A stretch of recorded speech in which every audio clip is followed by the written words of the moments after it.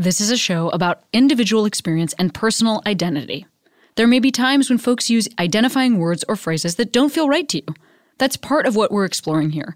Please listen with an open heart, and as always, I welcome your polite, engaged feedback, and I encourage you to continue the conversation in your own life and with your own community. Welcome to Query.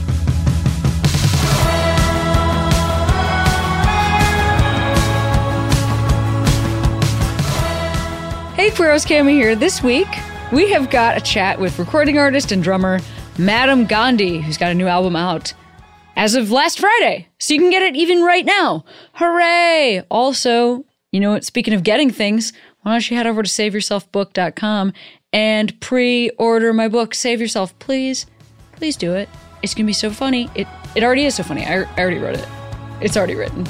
Bye! I've been feeling wrong, but I'm still holding on, darling. I know it's careless. I always have guests introduce themselves. Will you introduce yourself? Sure. My name is Kiran. I perform as Madam Gandhi. I often say that I'm a drummer or a musician whose mission is to elevate and celebrate the female and feminine voices. I grew up in New York City playing the drums. I always thought I would go on more of a traditional track, whether it was being in the political system, working for the mayor's office or the Senate like I did when I was in college, or maybe even working on the music side of things at a label, which I did after college. But the activism and the music manifested themselves in a different way, and now I make my own music. That was a fantastic intro. Sometimes people go, what do you want me to say? But you perfectly, I have so much to pull from. Perfect. The first of which is, I know that you were a drummer, but now you're like the front man. Mm-hmm. And what is that transition like from obviously drummer's super important. Mm-hmm. You're like actually setting the tempo. You are key to keeping the songs together, yes, to the whole band together, but you're also maybe unsung a little bit. When I was younger, I loved being the drummer because it was the least responsibility. Like even carrying the cymbals was like already too much responsibility for me. I just had to show up and have learned the parts and play them and go home. I didn't have to do any band management or writing the lyrics or writing the melodies. And I think, part of the queer identity too was that I think I loved that the drums were rebellious and it was like a tomboy instrument, and that singing or playing the piano was more feminine and directed towards girls. So I intentionally rejected it. And I loved being the drummer. I loved being the drummer for MIA. I loved being the drummer for Thievery Corporation. Last year, I got to play drums for Kehlani and TV on the Radio and Lizzo, who have been heroes of mine for a while. But it was 4 years ago when I decided that I had something to say. And that's when I started writing and producing my own music. Wow. Also you described already having essentially a bunch of lives, but you seem like a relatively young human. How old are you? I'm 30. Yeah. That's a lot of living to have done by 30. I think that's good. Thank you. Yeah. Yeah. Because you said you worked in the political sphere in college? Yep. Or in high school? You said high school? No, college. Okay. So I grew up to two fairly traditional Indian parents. We were living in New York City, and my parents always had a really excellent sense of give back in the world. We can't help where we're born or what privilege we've been dealt in this life, but you can help what you do with your privilege. You can step all the way into it and make a difference. And so we were always raised with this idea that some aspect in our life will involve activism. And my parents saw that I loved public speaking, I loved theater, I loved student government, these kinds of skill sets. And so my intention was to go to Georgetown University, which I did, and work in the government after graduating. And I did an internship at the mayor's office. I did an internship on the Senate. It was Obama's White House at the time, so it was an awesome time. Mayor's office, like New York City? Actually, I did both mayor. I had one summer I did Bloomberg in New York City, and one summer I interned for the DC mayor, Fenty. And I have to tell you a very relevant story if you didn't have another question. Do it, please. Yeah. I was going to say that it was summer of 2008. And I was doing this internship for the DC mayor, and my dad was so happy I had this resume item on my job circuit. Yeah, it's a huge item. Right. And so I remember being like, it's fine. I don't love it that much, but it's fine. And it is a big deal. It was competitive to get in. Now I was leaving the mayor's office one day, and there was a huge protest outside the mayor's office too, because he was shutting down a homeless shelter to make way for a bunch of condominiums that he was clearly getting paid off for in order to wipe the homeless shelter. It was a very corrupt move. And the DC mayor is known for being one of the most corrupt mayors in history at the time. And I remember being like, this is so embarrassing. I feel like I'm on the wrong side of history right now. Why am I working for this mayor's office, even if, it's a good resume item for some sort of like future job that I might want to get, when inherently what he's doing is wrong and I don't subscribe to it. And so I remember taking off my internship badge and going around to the other side and joining this group of djembe drummers who were sitting in the corner drumming to, create energy for the protest. And after we had kind of wound down and I had joined them and they were super happy to have me, they said, sis, the protests are continuing. We're going to 18th Street Lounge and we're going to have a bunch of musicians play and talk about future organizing. And it was really that night that I was like, wow, I would so much rather use my gifts as a musician and as a speaker to influence more grassroots change than to be in the system and participate in so many norms that I don't identify with. And you were already drumming at the time? When did you start drumming? I was 8. I was in New York. I was 8 years old. Wow. I always wanted to drum. I mean, for the same reasons that you talked about. Well, I ended up playing the saxophone. I mean, like, dope. I don't still, unfortunately, because that is cool, right? But when I was a kid, for the same reason that you talked about, it was like school band, pick your instrument or whatever. I wanted drums, but parents were like too loud. So somehow they let me play saxophone, which is also too loud. But, instruments are gendered just like everything. And so you're 8 years old. How did you decide that that's what you wanted to? Was it okay with everybody? Was your school okay with it? Were you playing it at home? How did you decide that was? I was actually at a summer camp that was like for sports, but in the afternoons, all the kids have to choose a lake activity. And I really didn't want to go in the lake. And so I ran away and I found the theater cabin and I was like, this is brilliant. No one will find me here. I can just chill. And there was a drum set in the theater cabin, but it's super far away. So I was like playing, not really thinking anyone would hear it. And coincidentally, there was a maintenance man in the theater cabin and he was doing his thing. He didn't really care that I was playing the drums. And then he kind of turned around and I thought he was going to turn me in. And then he's like, no, I play drums. I'll show you. I have seen this movie. Classic story. Maintenance man becomes drum teacher, and then you go to Georgetown. I've seen this one. That is seriously what happened in your actual human life? Yes. And did he give you lessons for the rest of the summer? Yes. Fuck! And it was so cool, Javier. And it was so cool because the summer camp was cool with it because as long as their kids are accounted for and chaperoned, they don't mind, Right. So I came back, I was super hype on the drums, and my dad was actually really encouraging. And that Christmas, he was the one who both my parents bought me the set, but he was kind of leading it. And I always make fun of him to this day because I was very skeptical of why he was so encouraging, but I realized later he thought it would be an excellent diversity check mark on my college application. I mean, it is. He's not wrong. Yeah, He's not wrong. So I was like, you thought that was going to be a phase, to get me into school. And here I am still playing all over the world. So yeah, but it was good. I think, when you have especially your fathers of both parents, and of course everyone has different parental arrangements. But in my case, I felt like having the father really support me in that lane felt really important. It felt really, it gave me confidence to actually go and do it. Because I think the mother's love is unconditional. She's like, I gave birth to you. Like, I went through pain to give birth to you. Like, I love you no matter what. That's always been my mom's mothering style. Whereas having my dad be like, yeah, go do this, go do that was really powerful. Yeah, I think that is different for everybody. But in my experience, when I was a kid, I gravitated toward the more masculine things. And that was actually...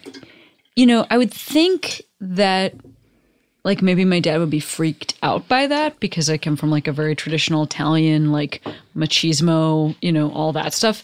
And I thought that maybe, it's it makes sense to me that maybe he would be like, put on a dress. But instead, my dad was actually kind of into that he had a kid that was into more masculine things because my siblings were not, my two sisters were not.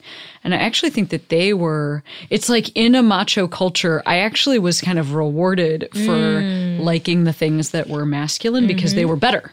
Like my sister wanted to dance. She was a dancer. She was a ballerina. It was like, okay, she's a ballerina, but you play basketball. Clearly one of these things is more valuable in culture. It's funny because then eventually when I came out, my dad was very much like, there were no signs. And I was like, just everything I've ever been into. But if you, just only those things. Funny. What did you look like at the time? You have, first of all, I'll just say you have a very cool, like, yellow political sweatsuit, you know? That's like, it's a sweatsuit, but it's also making a statement. And, you know, bleached hair and like cool glasses and everything. So what did you look like when you started playing drums when you were 8? I always had big black curly hair, super long. It used to take hours to brush in the shower. It was so annoying. I used to love my curly hair, obviously. And then for a long time, I bleached it. And I loved the bleached blonde because I had like long, curly blonde hair. But over time, as you bleach it, you get shorter and shorter. But I'm growing it back out. It's a slow process. Yeah. I can't stop bleaching it. I love bleaching it because I love coloring it. Yeah. I have only recently started, in the last year, started bleaching my hair. And I like for me, I feel like it changes the texture in a really nice way. Because I want to do a certain thing with my hair where it kind of goes up. Like I want to have up hair. But I have that like really excellent white person hair where it just wants to go down. And that's all it wants to do. So bleaching has actually been really amazing as a way of like giving me the like dude swoop that I'm looking for. It's perfect. It looks great. Oh, thank you. Yeah, it's very you. I mean, I'm meeting you today, but Yeah. I feel like it suits your personality very well. Yeah, thank you. I feel very good about it too. And I feel like, you know, it's part of that evolving process of figuring out presentation. It's like I never thought bleaching would then be part of it because to me that was always something I was like, I don't like color my hair for whatever reason. I don't know why, but anyway. So that's been an interesting I think it also has to be the right color. Like I'm not interested in wearing like blue hair or red hair, or, like the wrong color. I think for me it was always like yellow and sunset palettes that I love. So I think that makes sense. Yeah, what's that about those specific colors? What do you think draws you? I love it. You know, my name is Kiran, which in Hindi means ray of sunlight. And so I've always been drawn to sunset and sunrise colors. Oh, that's beautiful. And it's also fresh. It's like new horizons, new visions, manifesting your dreams, rebuilding the future. You know, it's very positive. It's very hopeful.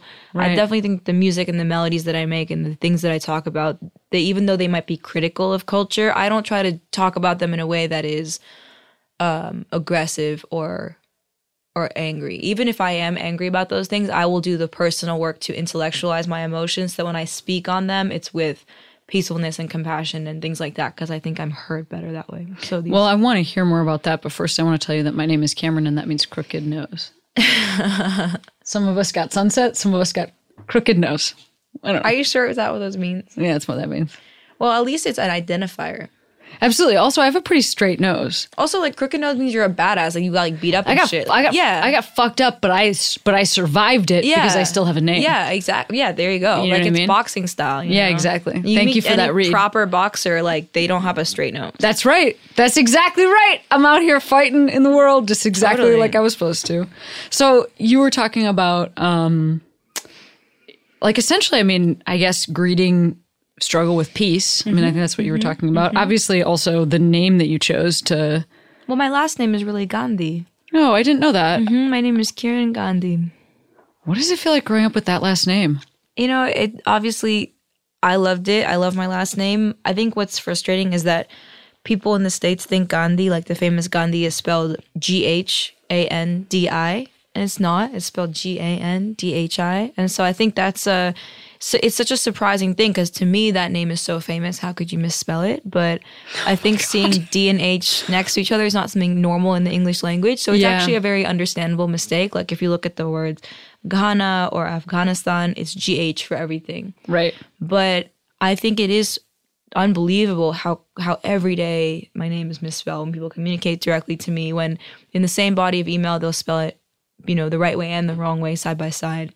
So I think that's the only negative of having a name that is ethnically complex for Americans to understand. You'd think this would be an easy one, but I think it almost humbled me in a way to be more compassionate towards other people's name spellings and really like get it right and ask about how to pronounce names and things like that. I have a name that people often make mistakes around because a lot of times, so my last name is Esposito, and so a lot of times people think I'm Latina, and then they think that my first name is Carmen. And because I do stand-up, sometimes it affects how people introduce me. And so then I have to, even now, we're like, I am straight up the headliner. Like, Wow. don't fuck up my name, you know? The least you can do. But that happens very frequently. And it's weird because it presents you with this opportunity to like shrink and just be like, well, that's what I've been named by this random stranger, or to correct that person, risking embarrassing them. And, you know, I choose to to correct them and risk embarrassing them. But I think that's something that, like, as queer people, we make that choice so frequently. That thing of like, do I shrink and get small, or do I like correct? And also people of color have to make that decision every single day. And it sounds like that's something that you're talking about too. With my name, the spelling, I feel there is no forgiveness. I feel very boundaried about it. I do. It really bums me out. And I think because I know it affects me and it affects my mood, I do assert the boundary. You can't put that on my name is spelled wrong. This is fine, but my name is spelled wrong. I don't let it go. Yeah. Because it's important. People have to know that. I'm like, how hard is it? You just copy and paste. Like, you don't even need to spell it yourself. You just Right. Google it. So Also, it autocorrects. Your last name is so Maybe. famous, I think it actually autocorrects. I don't think it does. I don't think we would have this problem. If Okay, all right. Though actually, that's already a cool thing. Is like just hit up Apple, like make some homies at Apple, and be like, "Can you just pre-program this into the autocorrect?" This should be that would should actually be a tight. thing. That's super tight. I never thought about that. That's actually a really good point. I'm sure it's evolving in that direction. They're adding more and more words to the entire like Right. system. But that I'm boundaried with, but and pronunciation I am boundaried with, but there's definitely other things. I was trying to think because I feel like boundaries is something that I'm constantly working on, because I think we as women and femmes, at least in my case, we always want to come off as likable and create like a healthy and warm and safe like working environment for other people. But I'm also learning how to make sure that I am boundaried so as I can operate to the best of my ability in the space. I don't even think I've ever heard anybody use that as a verb. Boundaried? I am boundaried? I've never heard that. Oh, that's interesting. I think that's so funny because I feel like that's such a common conversation in my circles these days. That's funny. I don't know what circles you're in, but those sound like circles I should potentially spend more time involved with. I think it's... I certainly hear about it in a noun, and I think that the verb actually makes it. I really like that, the active nature of that. It's cool. Yeah, that's a good point. It's proactive. I think one thing that I learned that's wrong is like if you try to be sweet and like loving and then everything from the beginning, you know, with people I'm hiring or people I'm collaborating with, and you're trying to be like kind and nice and whatever, and then when you're frustrated or you need to assert a boundary, it seems personal, or it seems upsetting, or it seems out of anger. That's the dynamic I'm trying to avoid. So how can I be firm and boundaried and honest with the things that I want and I need from the beginning so they don't have a personal connotation to them? And that's what I'm trying to get better at. Yeah, I totally understand that. I mean, I think for me, I don't know. People tell me that I'm intimidating, or I just am. I'm a very loving, warm person, but at work, I really know what I want, and I'm very specific. People And love that. People find that to be the most refreshing quality when you're just right down the middle. Like, this sucks, that's bad, this is good, this is awful, I hate this, I love this. Like, people actually find that super refreshing. It's true. I hope that that's true. I guess I've found that I have heard a little bit from people sometimes that there's like, that it's scary, that they find it scary. And then I want to know, what's your experience of life that this is a scary thing for you? Because there's a lot of really scary things out there, but like just me knowing what I want, I don't think is one of those things. Amen. But I don't know.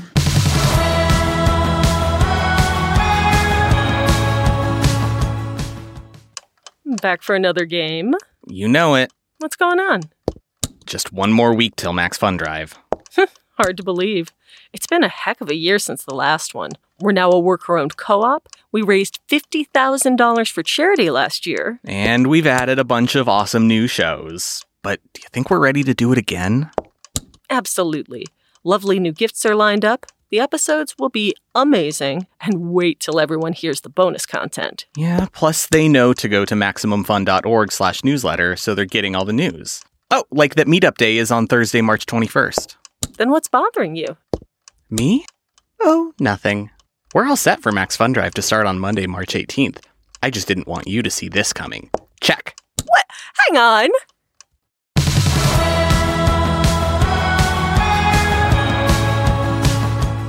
Actually, can I just ask you a side question? Because I don't know the answer to this.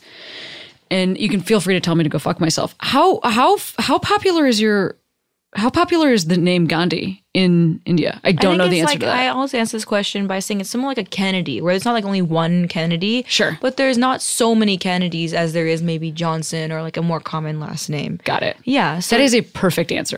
What Thank you. what a great illustrative answer. It's perfect. There Cool. you go. Yeah, I got it. Got it. Jamie Kennedy exists. He's not a Kennedy. Understood. Yes. Understood. Yes. Cool. Okay.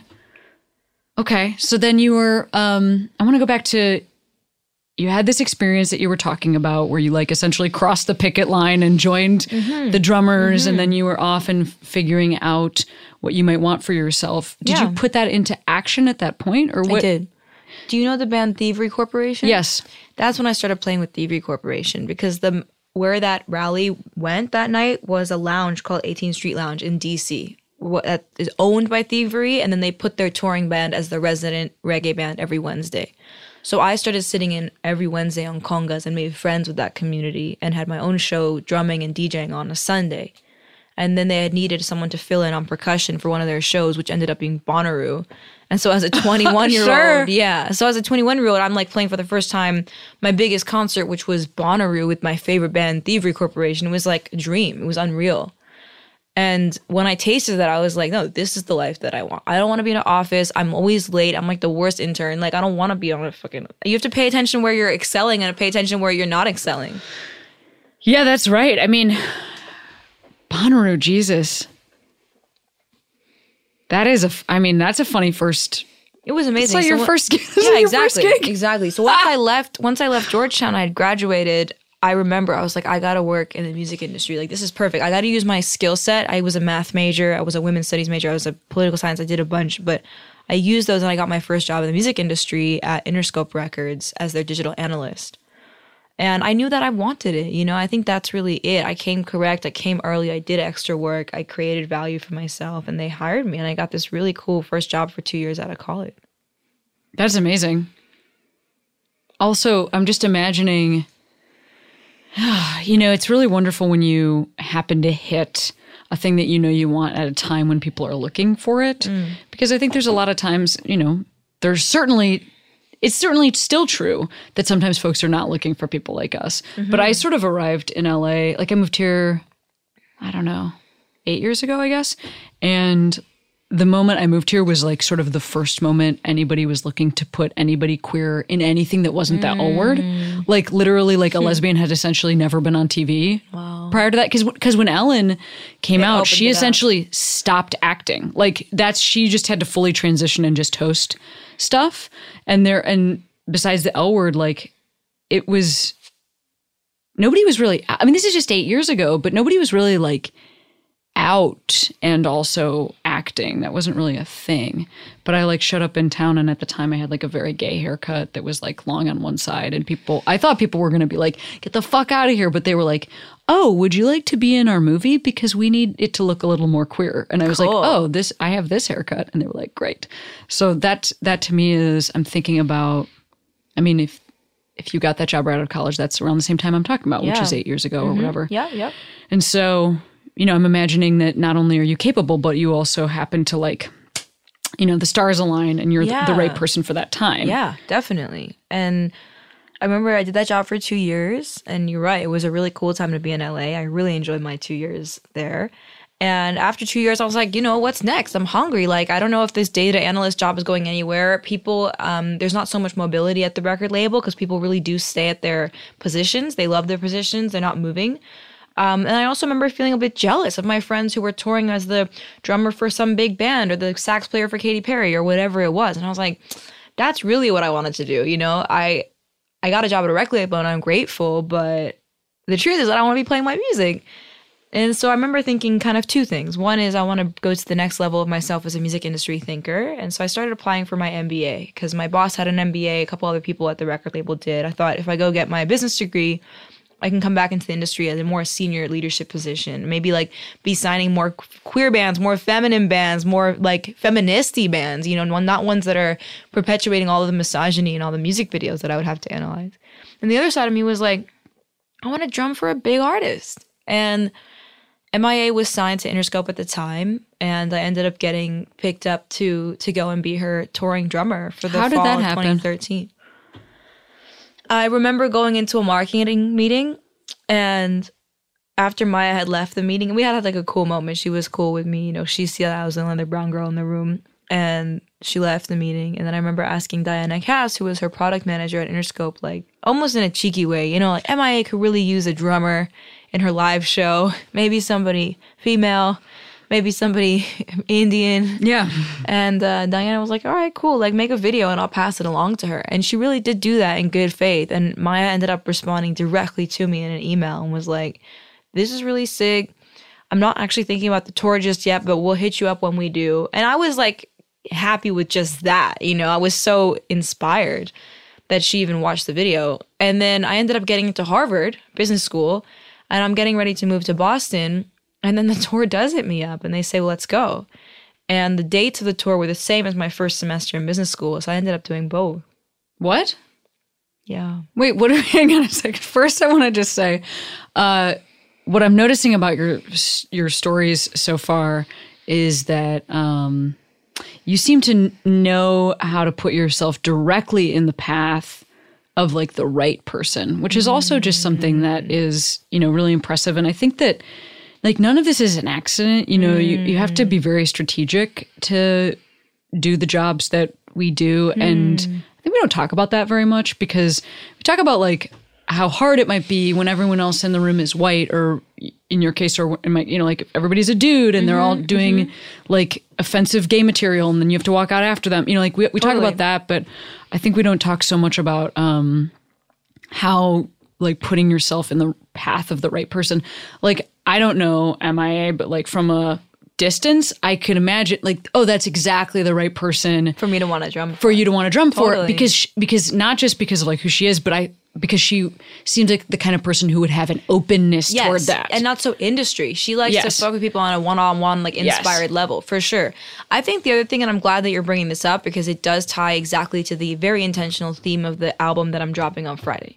The album I'm dropping on Friday is called Visions. And I called it that because for me, anytime I have achieved anything like this in my life is not from too much like, you know, digital side of the brain programming and strategizing. It's more when I spend time on myself dreaming, truly looking inward. You know, I love that. Yeah, really. I can't tell if you're making fun of me or if you're No, being I'm serious. because I don't make fun of people. That's just not even my thing. you So know, lay it you're on not me. you're not paid to get on stage and do that. all day Oh, long. no, I get on the stage and I make fun of myself. You're misunderstanding the job of Amen. the stand-up comic. Actually, I'm so happy that you make that distinction because that's the problem that I have with so many, especially of the cis white men who get up on the stage because they're making fun of everyone but themselves, and it really rubs me the wrong way. Oh no, girl! It's I'm your so- hero. Trust me. I'm hero, up. my I'm, queero. You already answered I'm the up. question. I'm up there, just talking about my own life Hell and yeah. trying to make people happy. Amen. And that compassion and empathy is like what it's all about. But yeah, visions, I'm glad that you identify with because, you know, y'all are only listening on a podcast, but you gave me like a huge smile when I said that. And I really appreciated that. But yeah, I think every time I've spent time by myself and been like, what makes me happy? What sounds awesome right now? What sucks right now? What doesn't feel good? What can I get rid of? What's giving me anxiety and what makes me feel happy and lighthearted? Because when we feel good, you're able to do your purpose on the earth. People feel guilty to feel happy. Those are the wrong things. Guilt is a wasted emotion. If you feel guilty, go and do something with your privilege, you know? Fuck. I didn't realize this was going to be the reckoning that it is, but it really is. Shit. Yeah, that's good. I'm excited about your album. Thank you. I got a So- chance to listen to it. They sent it to me. Good. Thank you. Yeah. it's Whoever, I about don't even know looking- who they is. So it was Susie. forwarded through several humans, and it got to my phone, and then I queued it right up. Lovely. And it was great to listen to. Yeah, it's about looking inward so that you can be your best self outward, so that you know what it is you're even driving towards. And for me, I remember thinking, I was like, what's the craziest win right now? Like, okay, I get into the top university that I want to get into, and I drum for the top artist who I think is the top artist. For me, MIA was my hero. Schedule wise, where were you even living? In It like was a so bus? wild. I was at Harvard, and I remember I was so blessed because all of the tour dates were on weekends and they were one-off gigs. So it was fly to London on the Friday, come back in time for class Sunday night, fly to Poland, come back, fly to Mexico City, come back, fly to LA, come back. I mean, it was so dope. Like, I remember on the LA show, the last flight out of LA was 11:40 and the gig was supposed to end at 10:15 or whatever because it was an earlier set time. And we were late, obviously. And I just literally left once the Paper Planes had finished because that's our closing song. And my friend pulled up on the alley behind there's a venue in downtown LA that we had played, the Bellagio or something like that. Or the Belvedere Theater, something like the Mayan Theater. And she pulled up behind me and I hopped in. We ran to the airport and I made it back in time for class the next day. So it was like that for Did you get your MBA? I got it. Shit. I got it. Graduated in time. Let me ask you a follow-up question. Did you say frequently to your classmates' faces, just want you to know I was drumming with MIA in Poland this weekend, but honestly, it's great to see you. And I hope you had a really nice time with whatever you did. I know, whatever networking event you were at. Yeah.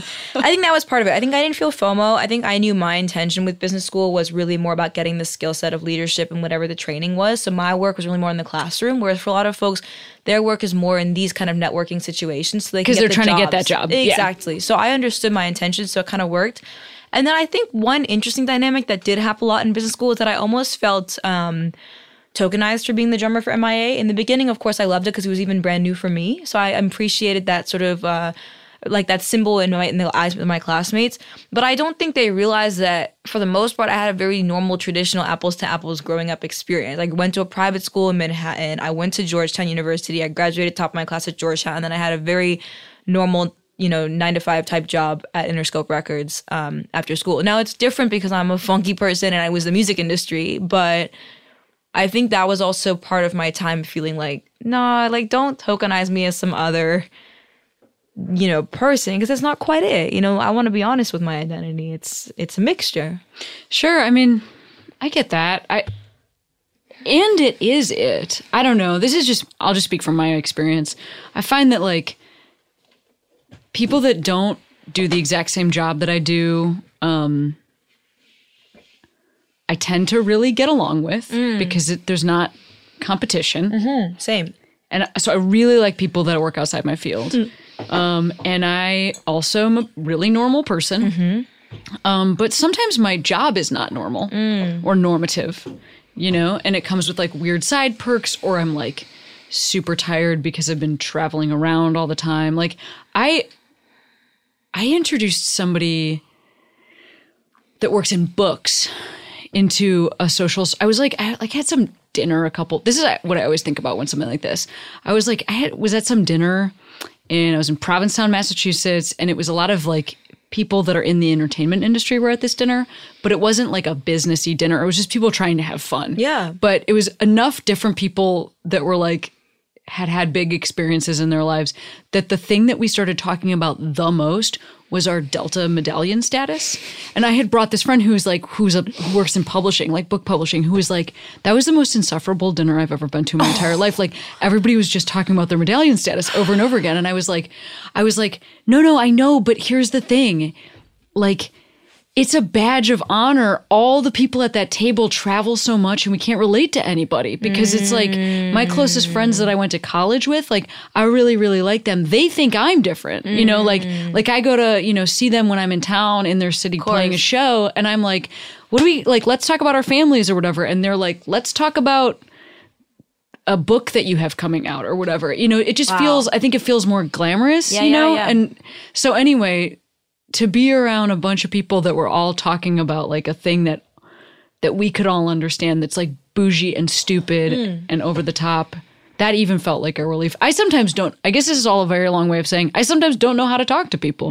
I sometimes feel tokenized even by myself. I mean, do you not feel that now? How do you feel in your group of friends that all use boundaried as a verb and are apparently cool? That's a very cool thing The circle to do. is I'm gonna do definitely it. cool, and I think everyone in the circle also is really down to work. I think we are a good team. It's a mixture of work and hanging out, creative Word. collaborations and getting shit done. But Yeah, it's a good question about tokenizing. I think that's why I've always loved living either in New York or in LA. I think we feel lucky. I feel lucky to be in spaces that are so forward thinking and future forward and pro at the same time. It's like sometimes you get stuff that's like so indie, and yes, it's like really future forward, but then there's no budget, there's no production, there's no nothing. You know? Right. It's so DIY, like we're duct taping shit together. It's like I'm trying to evolve past that. How do we marry the two in a way that's really like forward? And I feel lucky because I've been calling that energy into my life and then working with people who know how to use top gear and top equipment, but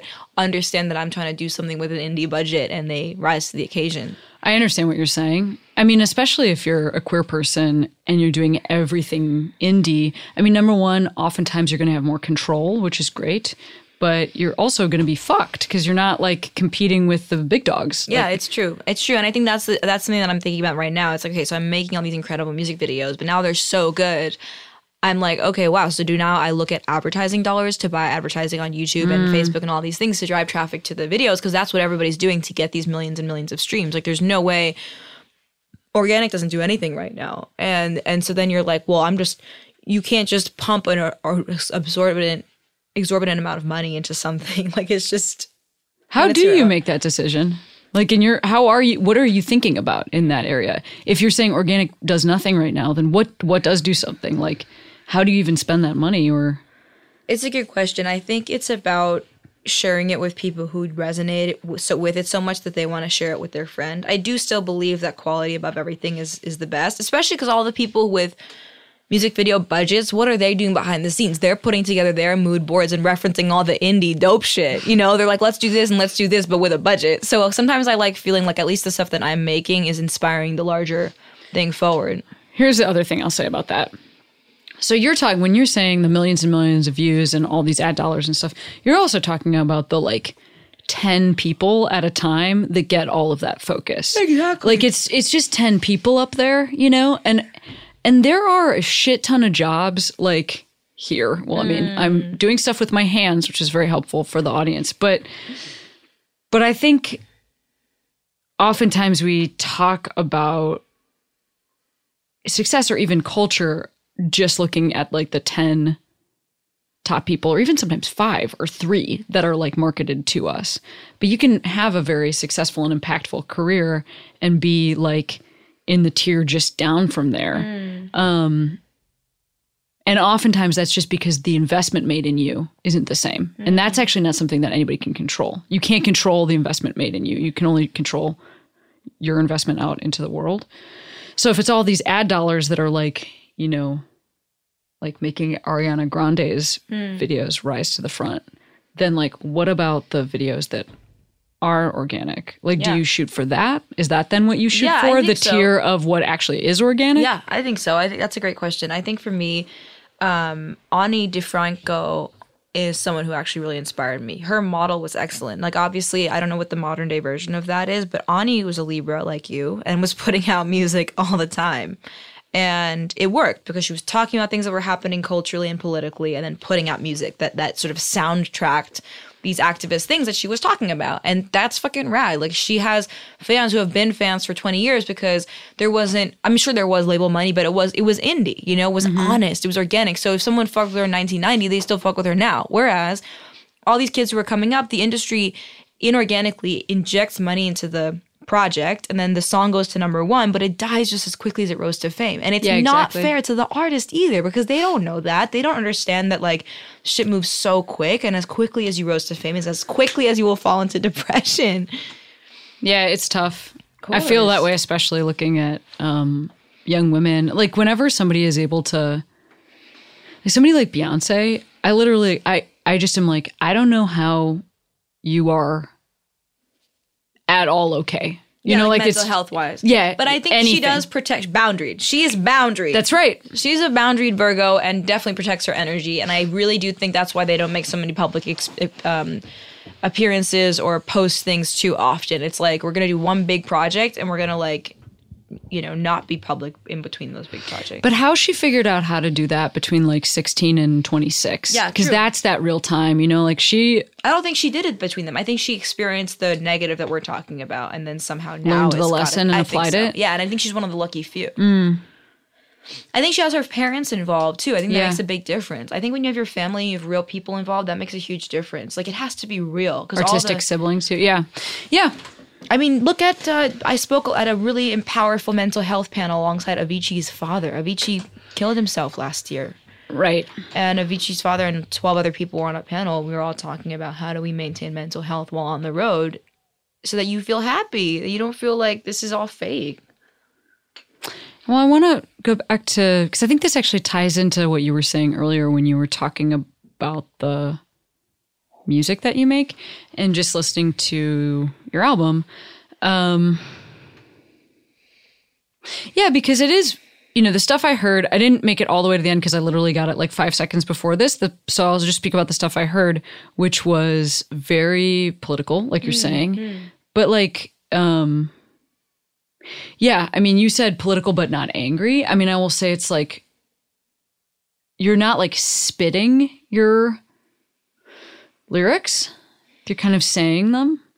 But they're intense, they're like very on the nose. You're really saying what you mean. It's like, it's not full of analogies. No. It's like you're like saying, here's a full sentence that I actually mean that's like pretty intense and political. But then it's intentional. delivered in a Musical way. Percussive way. Yeah, and also like, because when I think about that, I think about like a rapper who's like Yeah, like a conscious rapper. I don't want to like be so in that. like so hard. Their arms are going. I don't know. Yeah, like a hard delivery. And the thing is that everyone has to be honest to who they are. Like I think if I don't continue my ongoing personal practice of like meditation and understanding why something upsets me or understanding how to intellectualize my emotions or analyzing different like issues in the world that bum me out, I would probably be making more angry music. But making angry music doesn't feel like me. I like being happy. I like being joyful. I like being pure. I like working out and eating clean. Like if in my ideal scenario, I don't look like I am doing those things now because I got an album release coming out. But in my ideal world, those are when I feel my happiest. So that's the kind of music that I'm trying to make. And then I think with the album, I like saying things right clearly through the nose. I don't like being highbrow. I thought it was really powerful to learn from the 2016 election that the Conservative Party actually saw like the Democrat Party as the liberal elite and see it as condescending. And that was the first time I ever understood that. I always thought Democratic Party is like free and liberal and hippie and like not necessarily going to like super highbrow educated places, But that was the first time where I thought, oh yeah, like Northeastern, liberal arts schools and like, prestigious colleges are mostly kids who are a Democrat identifying. And they have a condescending attitude with their political viewpoints. And I was like, that's something that our party can't, if we have to align with a party, we can't make that mistake. So I do want my lyrics to be a little bit more literal than so highbrow and convoluted. Sure. Yeah, I mean, I guess I'm pointing out the delivery too, because it was like surprising, actually. I think about like where rap comes from, for instance, and it comes from an angry place because it comes from oppression. Oppression, of course. So we're angry about being oppressed. Like, sometimes at the beginning, especially of a movement, like you have to fight back. You have to literally fight back. True. And there always has to be a part of the segment of the overthrow that is literally at arms. Right. And so I'm just thinking about what you're doing, and I mean, I hate, like, it's annoying that we don't have better terms, but I will say that's also a lot of women that have then operating in the sphere of like a rap or electronic music or anything even in that have, I think, competed with that same angry place. It's like about like, I don't know, even like anybody from like Lil' Kim to Nicki Minaj, it's all like about like sick burns. It's literally, it's like about like diss tapes and stuff like that, like back and forth. And it's like, anyway, my point is, there's something a little bit like feminine about what you're doing, and that I realized I'm not super familiar with. Like even Lizzo, who I think very much embraces her femininity, is, hers is still like get away. Like her topics are so different than yours. Clearly hers are like, I'm fine without you. I feel great about my body, and you're talking about like a larger political. I feel very understood. And when you're ready for me to talk, I'm ready.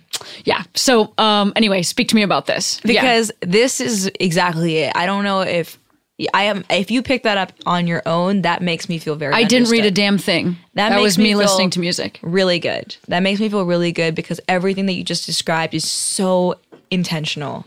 I do feel that many of these fields, like rap, like hip hop, like EDM, have been created and led by men.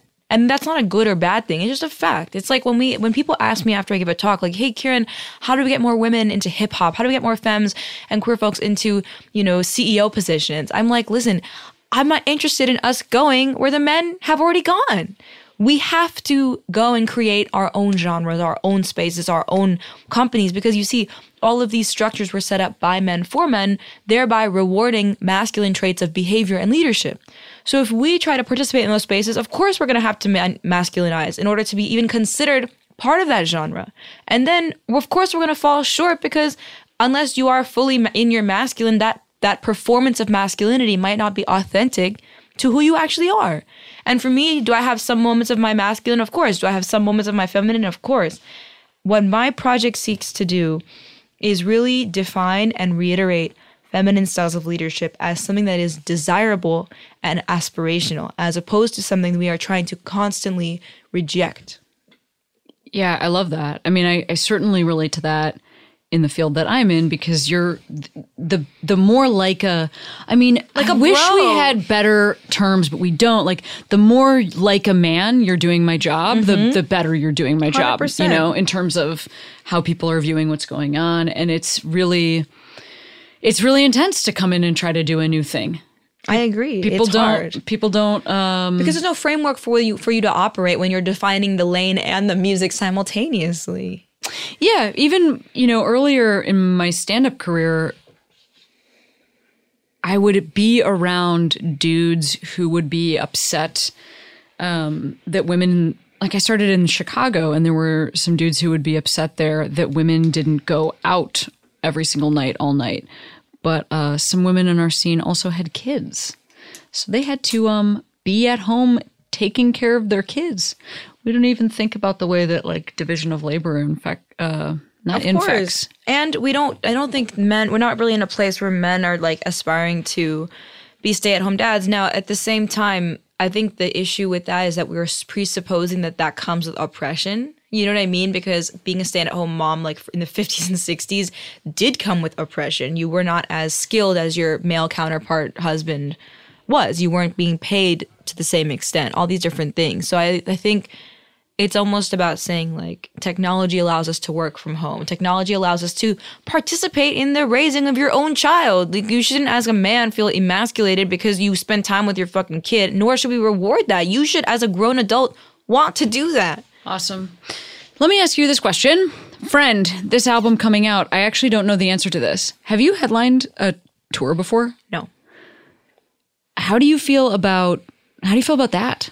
I feel really excited. I feel grateful. I feel happy to work with people who are powerful in the industry, like my agent at Paradigm, Amy Davidman, who believe in me and who are pushing me and trying to make things happen. And I think it's super badass to put a tour together. And I got the two people who I wanted to do the tour with me, who are Milk and Jarena DeMarco, because they share my same passion for elevating and celebrating feminine voices and making really dope art. With a sort of indie punk rock mentality, and I love what they're doing, and I can't wait to do this tour. And I have an all female live band, and it's super dope. Though it's amazing because so many folks now are actually really coming out as gender non-binary or gender non-conforming and saying, my preferred pronouns are they them. So it's not even that my band is an all female band. It's really more about folks who are rejecting gender conformity to any extent. Yeah, I mean, I'm excited to come see you. I told you I'm going to come see you in December. Thank you. I know Milk. I just did some shows with her this last week. And listeners might know her from her like big song, Quiet, went viral during the Women's March, which is amazing. She plays that like, I just did this big theater thing with her and she plays that song.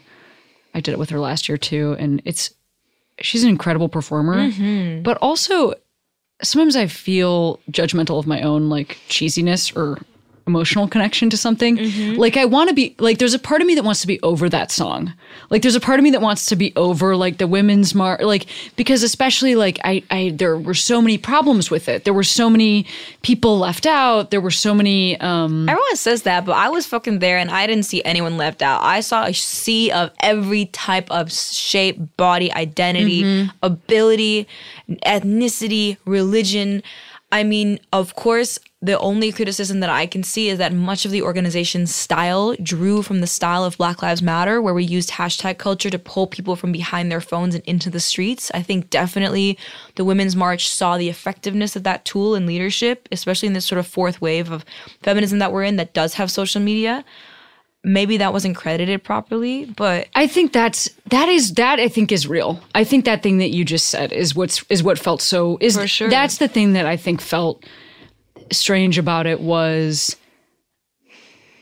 women flooding the streets, you know, then and where were we before, you know, and like I felt some self-judgment on that. yes.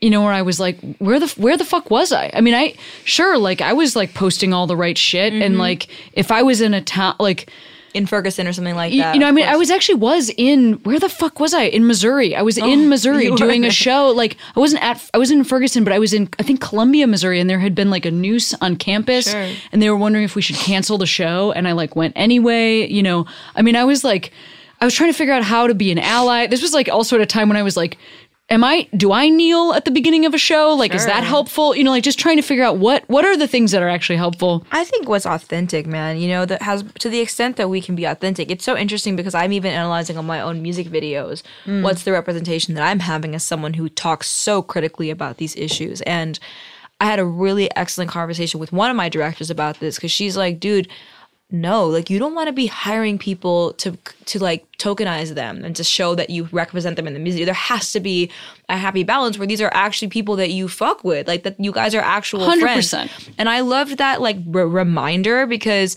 it does have to be real. Like, because so many of my friends are of different gender identities or different abilities. You know, two of my friends who right now are in wheelchairs, they came and participated in both my music video and my merch shoot because it was super dope to shoot them. But they're my actual real fucking friends. You know, they came to my birthday and stuff like that. So it's like, that was a good reminder. Like, of course we need to have representation, but maybe the first step is checking yourself, like, who's your actual circle? Don't just do it so that you get the PR credit, right? Do it because you have real...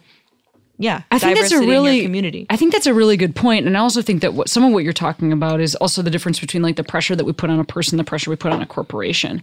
Because like you as a human definitely shoot the merch on people that you know, like that's rad, that's amazing, and also like Target, Walmart, and stuff like. You can give your money to. I don't mind if you. I will say this.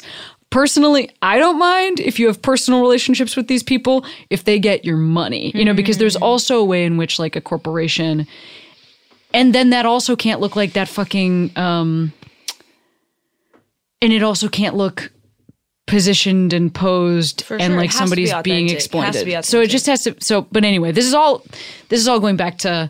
That song Quiet, which is that when she plays that song, I am transported and I am remembering what we're still in the same fucking presidency. I'm remembering what we're still working on a daily basis. And the weight of this, you know, the weight of this moment right now is, it's honest. It is inescapable. Sometimes I feel like I have a little bit of a reprieve from it, from that dude.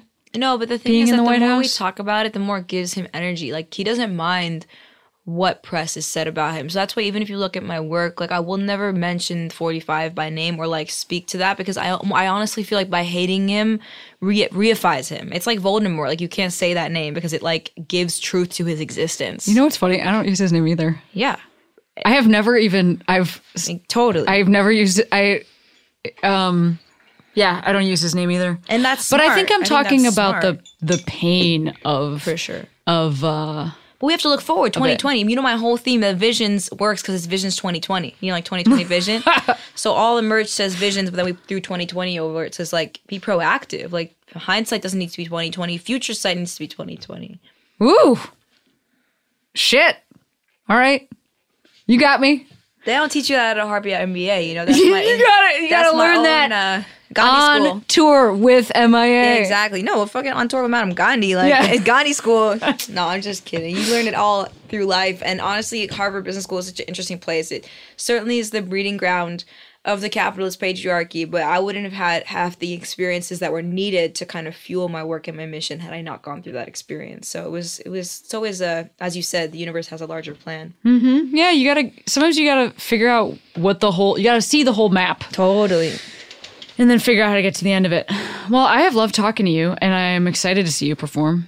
And hear the rest of the album. And congrats. Thank you so much. And before I send you back into this extremely busy week of your life, will you shout out a Queero for me? Which is a person, place, or thing made you feel like you could be who you are today?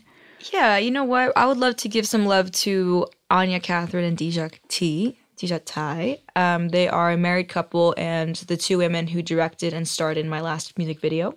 I have a song on my album called See Me Through, which is direct, like me singing to my lover, you know, see me through, see this relationship through, you know, let's actually see where this can go. I think in our generation, so many times we are swiping left and right and we don't have to see anything through. You have a job for 3 months, a relationship for 2 months. It's nice to actually see how consistent we can be. And they got married, so they're as consistent as it gets. And I would love to give them a shout out because seeing them have such healthy, positive love and be functional as a creative team is something that I definitely would love to invite into my life. Awesome. Well, see you soon on stage. And thank you. Thank you.